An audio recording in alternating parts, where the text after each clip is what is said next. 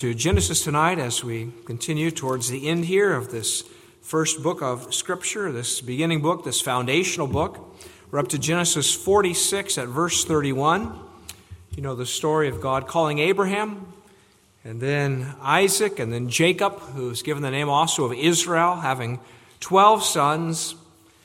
Brothers sold Joseph into Egypt. God raised Joseph up in Egypt, and God, through Joseph, brought the brothers to repentance, and now has actually brought the whole family down to Egypt because there's a famine in the land, and Joseph's in charge in Egypt, and he, by God's grace, is used to preserve this holy family in a number of ways, but also in giving them bread to live. And so at the Genesis 46, verse 30, Joseph and Jacob have just been reunited after 20-some years. Father Jacob and his son Joseph, he thought was dead. And he said, "Now let me die since I've seen your face because you are still alive." And then we read about the settling in of God's people in the land of Egypt. Genesis 46, verse 31, the word of our God. "Then Joseph said to his brothers and to his father's household, I will go up and tell Pharaoh and say to him, my brothers and those of my father's house who were in the land of Canaan have come to me, and the men are shepherds, for their occupation has been to feed livestock, and they have brought their flocks, their herds, and all that they have. So it shall be when Pharaoh calls you and says, what is your occupation, that you shall say, your servant's occupation has been with livestock from our youth even till now, both we and also our fathers, that you may dwell in the land of Goshen. For every shepherd is an abomination to the Egyptians." Then Joseph went and told Pharaoh and said, "My father and my brothers, their flocks and their herds and all that they possess have come from the land of Canaan, and indeed they are in the land of Goshen." And he took 5 men from among his brothers and presented them to Pharaoh. Then Pharaoh said to his brothers, "What is your occupation?" And they said to Pharaoh, "Your servants are shepherds, both we and also our fathers." And they said to Pharaoh, "We have come to dwell in the land because your servants have no pasture for their flocks, for the famine is severe in the land of Canaan. Now therefore please let your servants dwell in the land of Goshen." Then Pharaoh spoke to Joseph, saying, "Your father and your brothers have come to you. The land of Egypt is before you. Have your father and brothers dwell in the best of the land. Let them dwell in the land of Goshen. And if you know any competent men among them, make them chief herdsmen over my livestock." Then Joseph brought in his father Jacob and set him before Pharaoh. And Jacob blessed Pharaoh. Pharaoh said to Jacob, "How old are you?" And Jacob said to Pharaoh, "The days of the years of my pilgrimage are 130 years. Few and evil have been the days of the years of my life, and they have not attained to the days of the years of the life of my fathers in the days of their pilgrimage." So Jacob blessed Pharaoh and went out from before Pharaoh. And Joseph situated his father and his brothers and gave them possession in the land of Egypt, in the best of the land, in the land of Ramesses, as Pharaoh had commanded. Then Joseph provided his father, his brothers, and all his father's household with bread according to the number in their families. Now there was no bread in all the land, for the famine was very severe, so that the land of Egypt and the land of Canaan languished because of the famine. And Joseph gathered up all the money that was found in the land of Egypt and in the land of Canaan for the grain which they bought. And Joseph brought the money into Pharaoh's house. So when the money failed in the land of Egypt and in the land of Canaan, all the Egyptians came to Joseph and said, "Give us bread, for why should we die in your presence? For the money has failed." Then Joseph said, "Give your livestock, and I will give you bread for your livestock if the money is gone." So they brought their livestock to Joseph, and Joseph gave them bread in exchange for the horses, the flocks, the cattle of the herds, and for the donkeys. Thus he fed them with bread in exchange for all their livestock that year. When that year had ended, they came to him the next year and said to him, "We will not hide from my lord that our money is gone. My lord also has our herds of livestock. There is nothing left in the sight of my lord but our bodies and our lands. Why should we die before your eyes, both we and our land? Buy us and our land for bread." and we in our land will be servants of Pharaoh. Give us seed that we may live and not die, that the land may not be desolate." Then Joseph bought all the land of Egypt for Pharaoh, for every man of the Egyptians sold his field because the famine was severe upon them. So the land became Pharaoh's. And as for the people, he moved them into the cities from one end of the borders of Egypt to the other end. Only the land of the priests he did not buy, for the priests had rations allotted to them by Pharaoh, and they ate their rations which Pharaoh gave them, therefore they did not sell their lands. Then Joseph said to the people, "Indeed, I have bought you and your land this day for Pharaoh. Look, here is seed for you, and you shall sow the land, and it shall come to pass in the harvest that you shall give 1/5 to Pharaoh. 4 fifths shall be your own, as seed for the field, and for your food, for those of your households, and as food for your little ones." So they said, "You have saved our lives. Let us find favor in the sight of my Lord, and we will be Pharaoh's servants." And Joseph made it a law over the land of Egypt to this day, that Pharaoh should have 1/5, except for the land of the priests only, which did not become Pharaoh's. So Israel dwelt in the land of Egypt, in the country of Goshen, and they had possessions there, and grew and multiplied exceedingly. And Jacob lived in the land of Egypt 17 years. So the length of Jacob's life was 147 years.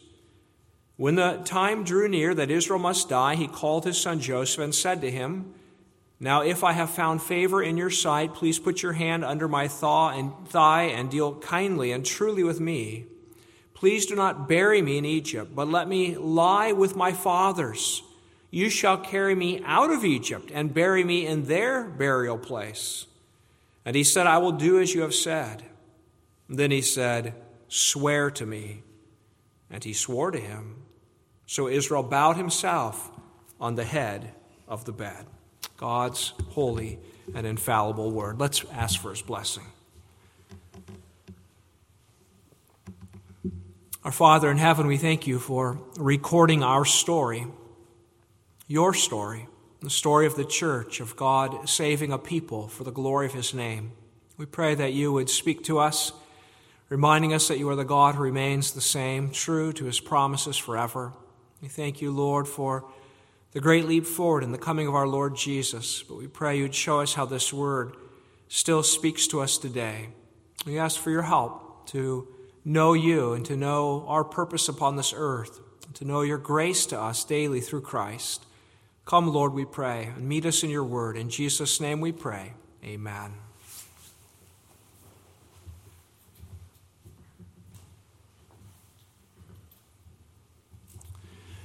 People of God, you've heard the phrase, "in the world, but not of the world," used to describe the situation in which we as the church find ourselves. We're in the world, but not of the world. And the world, in that phrase, means, of course, not simply the cosmos or creation, but it means the hostile world, the alienated world, the world that doesn't know God. We are in this world, but we don't belong to it.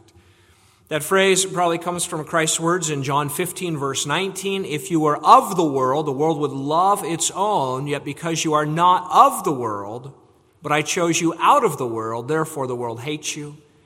Or Christ's words that elucidate that further in his prayer to the Father in John 17, a couple chapters later, when Jesus prays, "I have given them your word, and the world has hated them because they are not of the world, just as I am not of the world. I do not pray that you should take them out of the world, but that you should keep them from the evil one." So the church is in the world, but not of the world, and yet sometimes we say too much of the world has gotten into the church. The church has become worldly, sometimes it's alleged, and it's true, isn't it?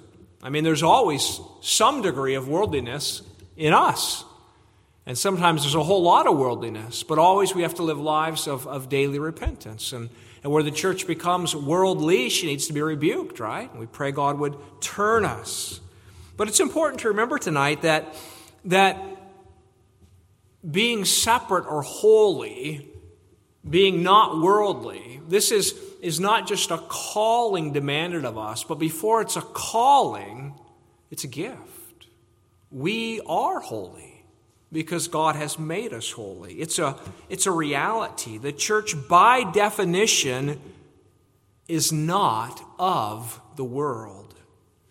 We can use the word antithetical. The church is antithetical to the world. There's this strong contrast. Decades ago, R.B. Kuiper, in his excellent book, The Glorious Body of Christ, spoke of this antithesis between the church and the world. He wrote, the antithesis is also an actual fact. So long as the church has existed, the antithesis has been a reality.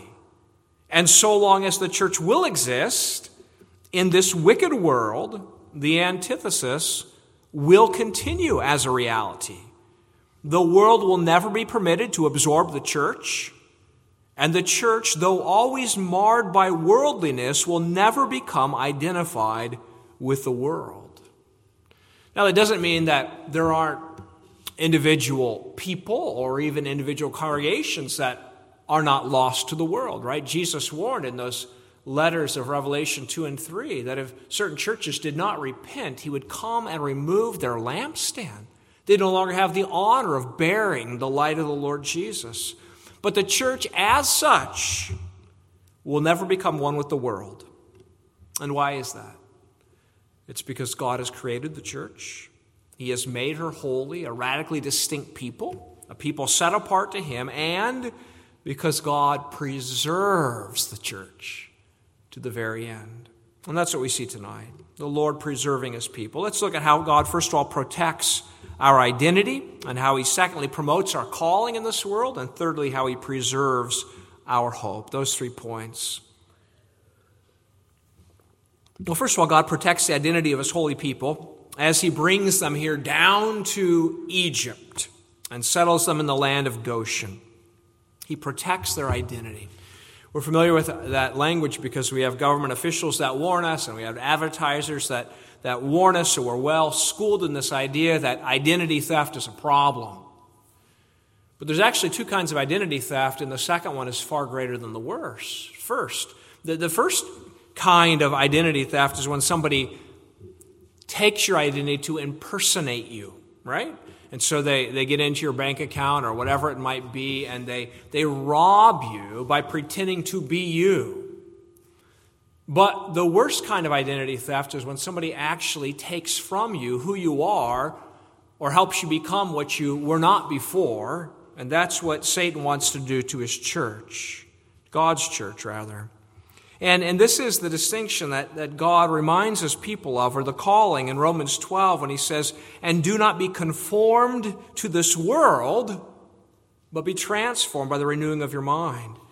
Do not be conformed, do not be squeezed into the mold of this world, but let your mind be transformed. Remember who you are. It's the great temptation always, isn't it? To be pressed into the mold of the world. We face the peer pressure, those around us. We don't like to be different. We don't like to be thought of as weird. We don't like to be the oddball. We want to fit in. We want to fit in at work. We want to fit in our neighborhood. We want to fit in this world. And it's a great temptation to compromise with the world. One of the greatest pressures to squeeze us into the mold, or one of the weapons Satan uses to do that is financial pressure, right? In the days of the early church, there were believers who, when they turned from being Jews to being Christians, or from pagans to being Christians, then the community they used to be a part of would ostracize them and boycott their business.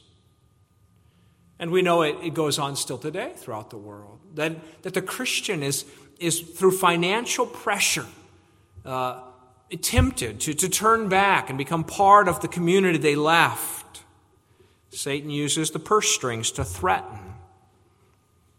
God reminds us, however, that our identity in him is an identity of belonging to the Lord who cares for us. Because you know that as God brings his people down to Egypt, he shows them that the way of preservation in Egypt is not by compromising with the Egyptians to become part of Egypt, but their security, even financially, is found in belonging to the Lord their God. It really is astounding what takes place in the life of Jacob here, in the life of his family. A few chapters ago, they're running out of food, right? They're facing an impending death. And now they're situated in Egypt and well provided for. And you see this stark contrast in chapter 47 between verse 12 and verse 13. Verse 12, then Joseph provided for his father, his brothers, and all his father's household with bread. And then verse 13, now there was no bread in all the lands, for the famine was severe. In the midst of the famine, God preserves his people. The very existence of the church had been threatened. They faced starvation. What if the church had become extinct? No redeemer. But God supplies them with bread. And so this family of Jacob goes from being this wandering, homeless people, they don't own any land in the world, to being settled in Egypt now with land. They're given the best of the land. The Egyptians, as they run out of food, they have to give up their money, then they have to give up their livestock, then they have to give up their lands. But the people of God are supplied in abundance. God takes care of his people. God takes care of his people. You don't have to sell your soul to have bread for your table. That's good news. People sell themselves for all kinds of things in this world, don't they? They sell their lives to try to secure their lives, but not the people of God. We're alive today because the Lord has kept us alive, and he's provided for us. And to what end and for what purpose? Well, Psalm 105, we sang it, but if you read the psalm, it celebrates all the ways God provided for his people. It says he sent Joseph ahead of them into Egypt and so forth. But the psalm ends, Psalm 105 says, that they might observe his statutes and keep his laws. The Lord preserved his people so that they might live as his people. And we can ask ourselves tonight if God's great material care for us has led us to devote ourselves all the more to the Lord. Has it produced a gratitude that leads to godliness, right? I mean, this is what should have happened in the life of the family of Jacob. And as the Israelites are reading these words, hearing these words read to them in the wilderness as Moses is leading them, they should be hearing this, that we don't have to sell ourselves for food, but our God can provide. Has God's provisions for your life, the doctor he gives you, the job he gives you, the retirement savings he gives you, does it lead you to devote yourself to the Lord, to consecrate yourself all the more to God, and to glory in the identity he's given you? And all the more we could ask that about the spiritual bread God gives us as we ate and drank of our Lord Jesus this morning. Does it lead us to gratitude, leading to godliness? But God preserves this identity of his people here, not only by supplying bread, but by settling his people in a very specific place in Egypt. He settles them in Goshen. Maybe we should back up and ask, why did God bring his people from the land of Canaan down to the land of Egypt? And the answer seems to be because God's people were facing the temptation to compromise with the Canaanites. Remember, one of Jacob's sons, Judah, earlier we had read, he went away. He left the covenant family, went to live among the Canaanites, married a Canaanite woman, taught his sons to marry Canaanite women, and he had a Canaanite friend, and he ended up seeking a prostitute and all this. And so the culture of Canaan, the world was getting into Judah, threatening to get into the whole family of Jacob. And God seems to remove them from Canaan, to isolate them and to insulate them. Well, he'll keep them in this incubator, as it were, in Egypt until they brings them back to Canaan. And what does he do when he brings them back? He says, well, now their sins are at full measure. Wipe them out. Cleanse the land. Destroy their gods. Forget the ways they lived. Don't do what they did. So he brings them down to Egypt, it seems, to keep them safe. But we would have to ask, is Egypt any safer than Canaan? It's also a pagan people. And what will happen when they arrive in Egypt? Will they just intermarry with the Egyptian women and the church and the world blend together now? Make compromises and follow the gods of Egypt? Well, the preserver of the church, Joseph, who is in some ways a foreshadowing of our Lord Jesus here, he's aware of the danger.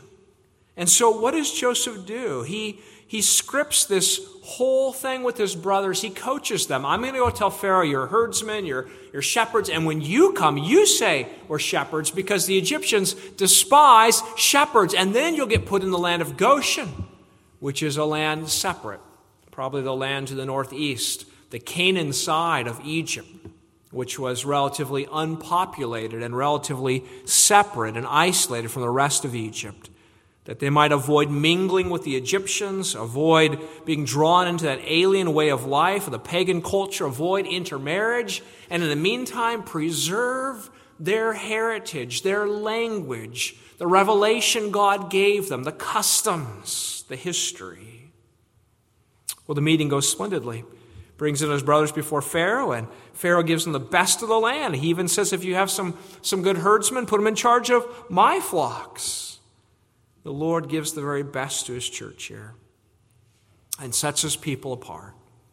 Now, we fast forward to New Testament days, and we know that things have changed, right? Because we're not conspiring tonight to purchase an island where we can set up our isolated community.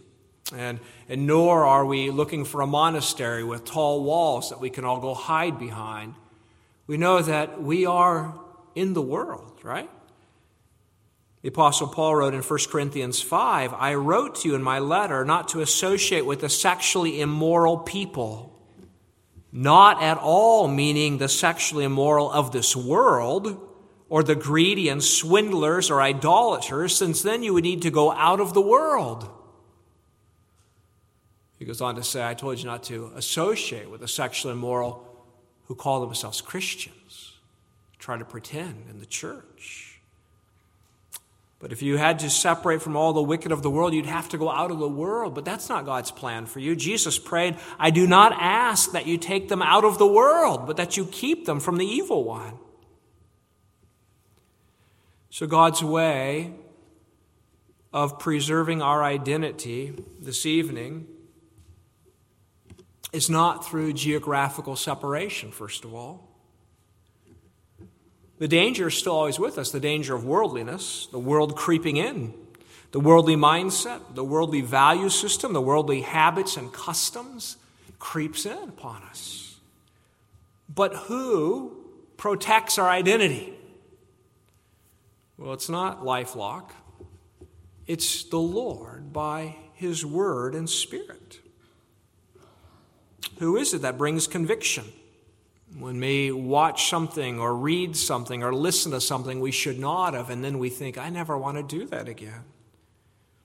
Who is it that intrudes in our thoughts when we've thought a thought that was wicked or ugly? Convicts us, no. Say no to that. Turn away from that. Who is it that speaks to us in the preaching of the word, uncovering our secret sins? It's not a preacher, a man who knows every thought in our hearts or minds. It's the Lord's Spirit. Who is it that has kept us from falling time and again? We can look back over our lives and think, boy, if that hadn't happened, boy, I might have gone off the rails. Or if that had happened, that opportunity had been there. Maybe you look back to high school or college or those early years and thought, boy, if that person I wanted to date had dated me, boy, I don't know what would have happened. If I had taken that job that I wanted so bad, if it was offered to me, I might have become quite worldly. But it's the Lord. It's God who keeps us.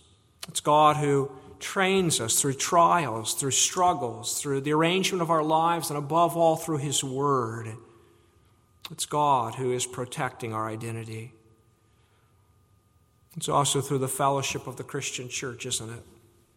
It's Sundays, it's the Lord's Day in which God sets upon us again the reality of our identity as God's people. And what would you pay for membership in his church? There's no fee to belong to the church, but there are membership fees for gyms and all kinds of things. But if you could put a value on it, membership in the church of Jesus Christ, that I would have the right to assemble with the saints Lord's Day after Lord's Day, what kind of price tag would you put on that? Considering the benefit that it is these gatherings that have kept my soul alive, that they have preserved my identity. We're thankful for one another, for the encouragement we bring to each other, for the reminders. Even hearing the singing reminds us, I belong to this redeemed people. Preaching of the word works in us. The Lord's Supper reminds us of our unique identity, that Jesus has prayed for us. The Spirit convicts us. The Father governs us that we might be the Lord's. But then notice, secondly, tonight, that God promotes our calling. God promotes our calling. This identity is so that we might be called to bless the world. Now you notice in verse 27, we read that, so Israel dwelt in the land of Egypt, in the country of Goshen. They had possessions and grew and multiplied exceedingly. And the question that we should ask is, what was all of that for? Why were they so blessed? Was it simply so that this family of Jacob could have nice, happy, prosperous, cozy lives? And the answer is no. We sang already in Psalm 67 tonight, Lord, let your face shine upon us, bless us, so that your way may be known upon the earth.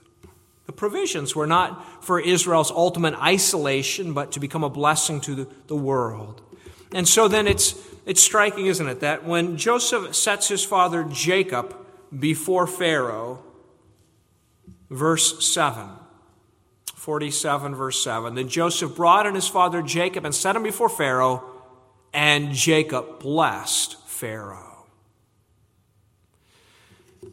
Now, that's a bit different than Joseph's brothers. They come in before Pharaoh, and they seem to take the subservient posture that they had taken when they didn't know Joseph was their brother. Remember, they came and they bowed down, and here they're brought in before Pharaoh, and they don't speak first, they let Pharaoh speak. And we'd expect that as Father Jacob comes before Pharaoh, that he too would let Pharaoh speak to him. But instead we read that Jacob blessed Pharaoh. And then Pharaoh interviews him. And then at the end in verse 10, so Jacob blessed Pharaoh and went out from before Pharaoh. Now it's rather astounding. Hebrews 7, recording that Melchizedek blessed Abraham, says, and without doubt the lesser is blessed by the greater. The lesser is blessed by the greater. When you come before a great king, you don't presume to speak and to bless him as if he needs you.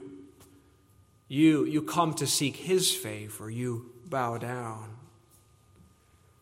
But as Jacob comes before Pharaoh, as this shaggy old shepherd comes before the clean-shaven, well-dressed ruler of the world's superpower of Egypt, who takes the initiative? Who speaks? Jacob stands tall and blesses Pharaoh. The Egyptians regarded Pharaoh as a living god. And Jacob presumptuously, audaciously blesses Pharaoh. And I think Jacob understood, and certainly the Lord is highlighting to us here, that as much as it may seem that Jacob and his family need Pharaoh and need Egypt, it's not really the case.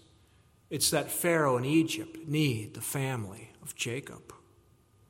Jacob is the Lord's chosen. It's through his family that the blessing comes. God called Abraham, Genesis chapter 12, go from your country and your kindred and your father's house to the land I will show you, and I will make of you a great nation, and I will bless you and make your name great so that you will be a blessing. I will bless those who bless you, and him who dishonors you I will curse, and in you all the families of the earth shall be blessed. It's through this chosen family that God will bring blessing to the nations of the world. It's already beginning to be seen. It, of course, comes to the fullness when Jesus appears, right? And the gospel is sent out at Pentecost to the nations. But already here we get the glimpse, don't we?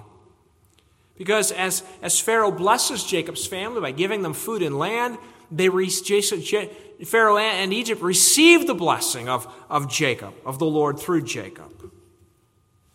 And already through this great grandson of Abraham, Joseph, Egypt is blessed and being saved, right? Isn't it amazing? Joseph takes everything from the Egyptians, right? Every year they got to give some more stuff up so they can get bread. And you wonder, are these people going to be angry at Joseph? And when you get to it all, to the end of it all, now they've sold even their lands and themselves. What do they say? Verse 25, you have saved our lives. Let us find favor in the sight of my Lord. Joseph is a savior of the world.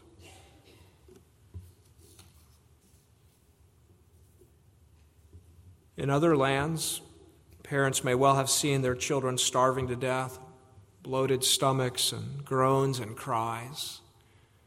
But in Egypt, there's life because of Joseph.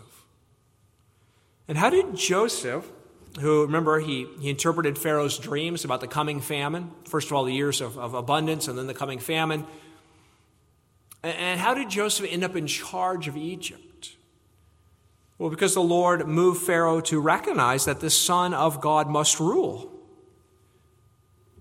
Pharaoh did not reject Joseph's interpretation of his dreams, nor did Pharaoh say, well, thanks for the information. A famine is coming. Okay, goodbye, back to prison for you, and I'll take care of this.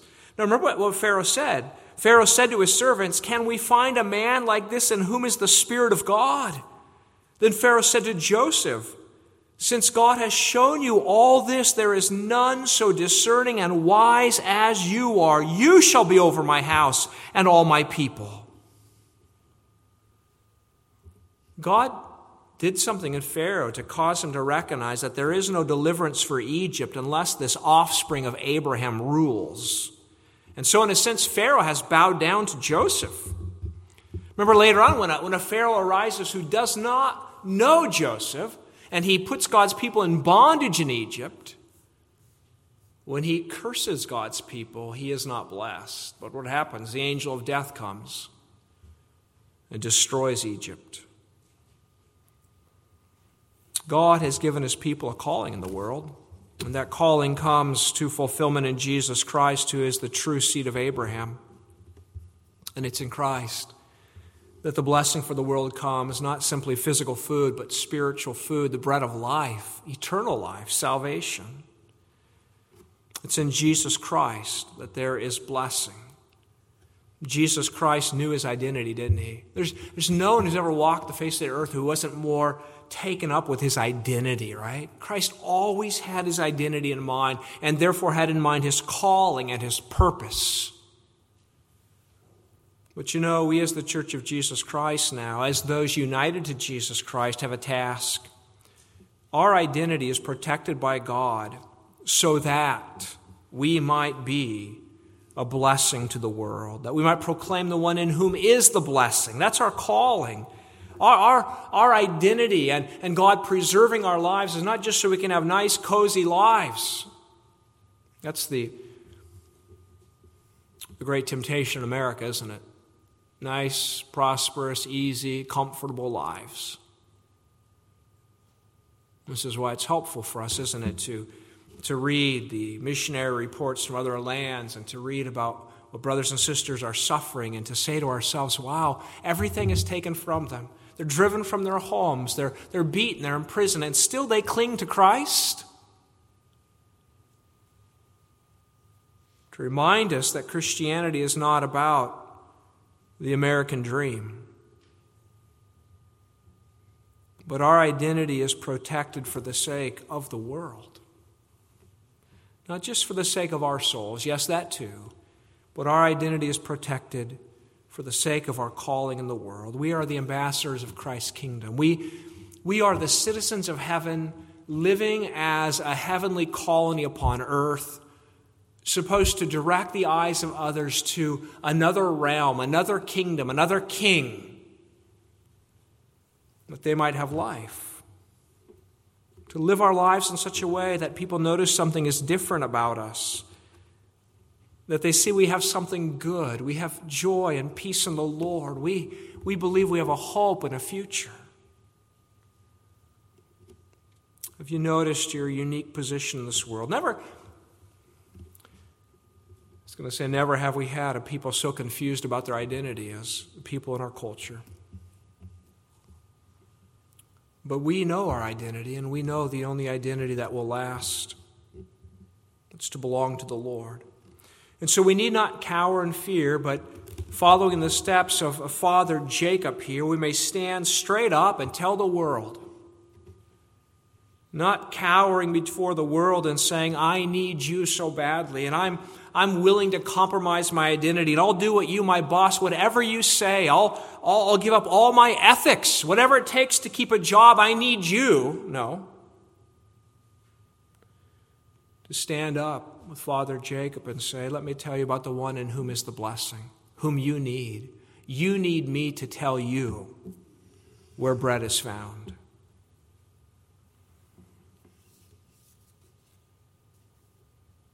We are not desperately in need of the favor of the world's power brokers. We are the children of God, belong to the Lord Jesus Christ. We bear his name, and we are called to speak it. And what Pharaoh said of Joseph, the world ought to say of us, who is so wise and discerning as you? Not because we are any of that in ourselves, but because we're united to Christ, who became for us wisdom from God and righteousness and sanctification and redemption, that as it is written, he who glories, let him glory in the Lord. Why am I here? What's my purpose? Why does God keep blessing me?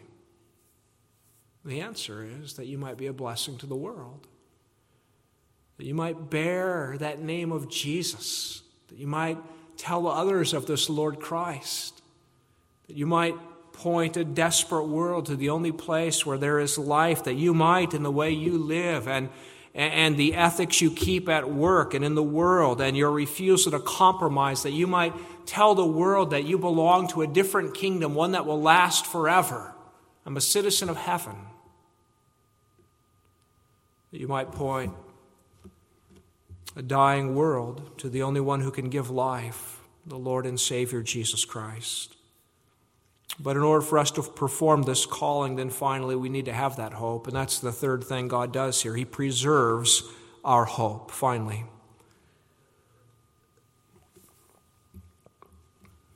When Jacob is interviewed by Pharaoh, Pharaoh asks him, how old are you? Rather simple question. How old are you? Rather simple answer could be given. I'm 130 years old. But that's not what Father Jacob says. He says in verse 9, the days of the years of my pilgrimage are 130 years. Few and evil have been the days of the years of my life, and they have not attained to the days of the years of the life of my fathers in the days of their pilgrimage. Jacob describes his life as a sojourning, as a pilgrimage. He said it's been a hard one. And if we go back over Jacob's life, we can see it has been a hard one. Some of it was quite self-inflicted, right? Deceiving Jacob, his brother trying to murder him, fighting it out with father-in-law Laban, and losing Rachel, thinking Joseph got killed, and all that. But you know, now Jacob has come to know that Joseph is the second in command in Egypt. His son is on the top of the world. And now Father Jacob has a place in Egypt. He has plenty of food. It was a hard sojourn. It was a difficult pilgrimage. But now maybe Father Jacob would change his tune and say, I'm not going to be a pilgrim anymore. I'm going to put down roots. I'm going to plant myself here. But it's not what he does, is it? In fact, you come to the end of the story, and what happens? Verse 27, as they dwell in the land and have great possessions, and they multiply exceedingly in this place in Egypt, when Jacob comes to die, what does he do? He says to Joseph, calls him to him, swear to me that you won't bury me in Egypt.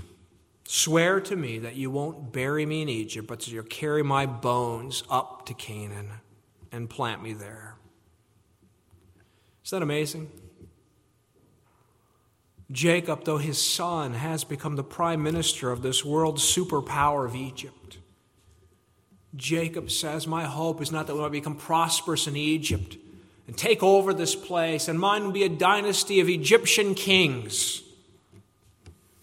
but his eye is on the promised land, the land God promised to his father Abraham and to his father Isaac and to him.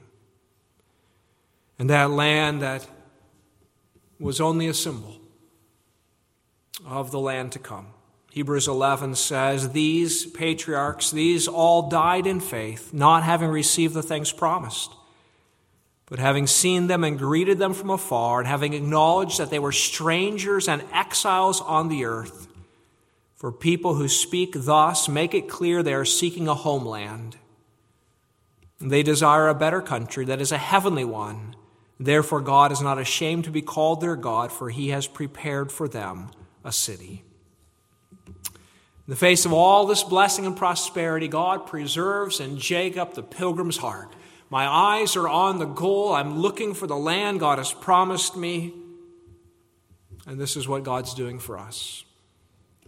Every Lord's Day is just another stepping stone, isn't it, to the great hope before us. And every sermon is to lift up our hearts to Jesus. Every taste of the bread and wine is to be a taste of the kingdom that's coming, and we are to be pressed forward. That hope must remain alive in us, because if it doesn't, we will compromise with the world. And if we compromise with the world, we have lost our identity, and therefore we have forfeited our calling. The landscape of America is dotted with churches that are useless to the world. Places where the truth used to be preached and a holy people used to worship, looking in hope for the coming of the Lord Jesus, and have now become little more than social organizations that talk about social help for people in need, but denying all the while the real need of humanity. Churches that have become so much like the world that the world doesn't bother to come to the church because there's nothing different there. We as God's people are to look different from the world. Our worship is to be different. Our lives are to be different. The way we speak is to be different. The style of our life is to be different because we belong to the Lord. We have a hope. We have a pilgrimage here below in which we are to call people to the Lord Jesus. And then we enter into that eternal rest. Amazingly, in the Old Testament, Jacob seems to have understood that. Wouldn't it be sad if in the New Testament the Redeemer having come, if we forget who we are? Are you different from the world tonight? Does the world recognize there's something odd about you? Can they hear your accent and the way you speak, that you come from a different land? Can they catch it in the way you walk, that you're headed to a different place? We are the people of the Lord, and we are called to seek that homeland and to tell others about it. May God grant us the grace to do that. Amen. O Lord our God, we thank you for your amazing work in the life of Jacob and his family. How amazing, O God, that in the midst of a hostile, ungodly world, that you provided for your church in abundant ways, not just physically, but to maintain in the heart the pilgrimage. And Father, we confess we need your help every bit as much. We live in a godless land, but Father, we are thankful to be your people, to be marked as yours. We pray that the light would shine brightly through us. We pray that we would not compromise with the world, but that we'd be glad to be different as Christ is different. As Christ does not pray that you would take us out of the world, but that you would keep us and preserve us in this world. So, Father, we join that prayer tonight. And we pray that you would guard our souls, that you'd renew our hope, and that you would preserve us day by day. Make us glad to be your people and to tell the world where the blessing is found in Jesus Christ. In his name we pray. Amen.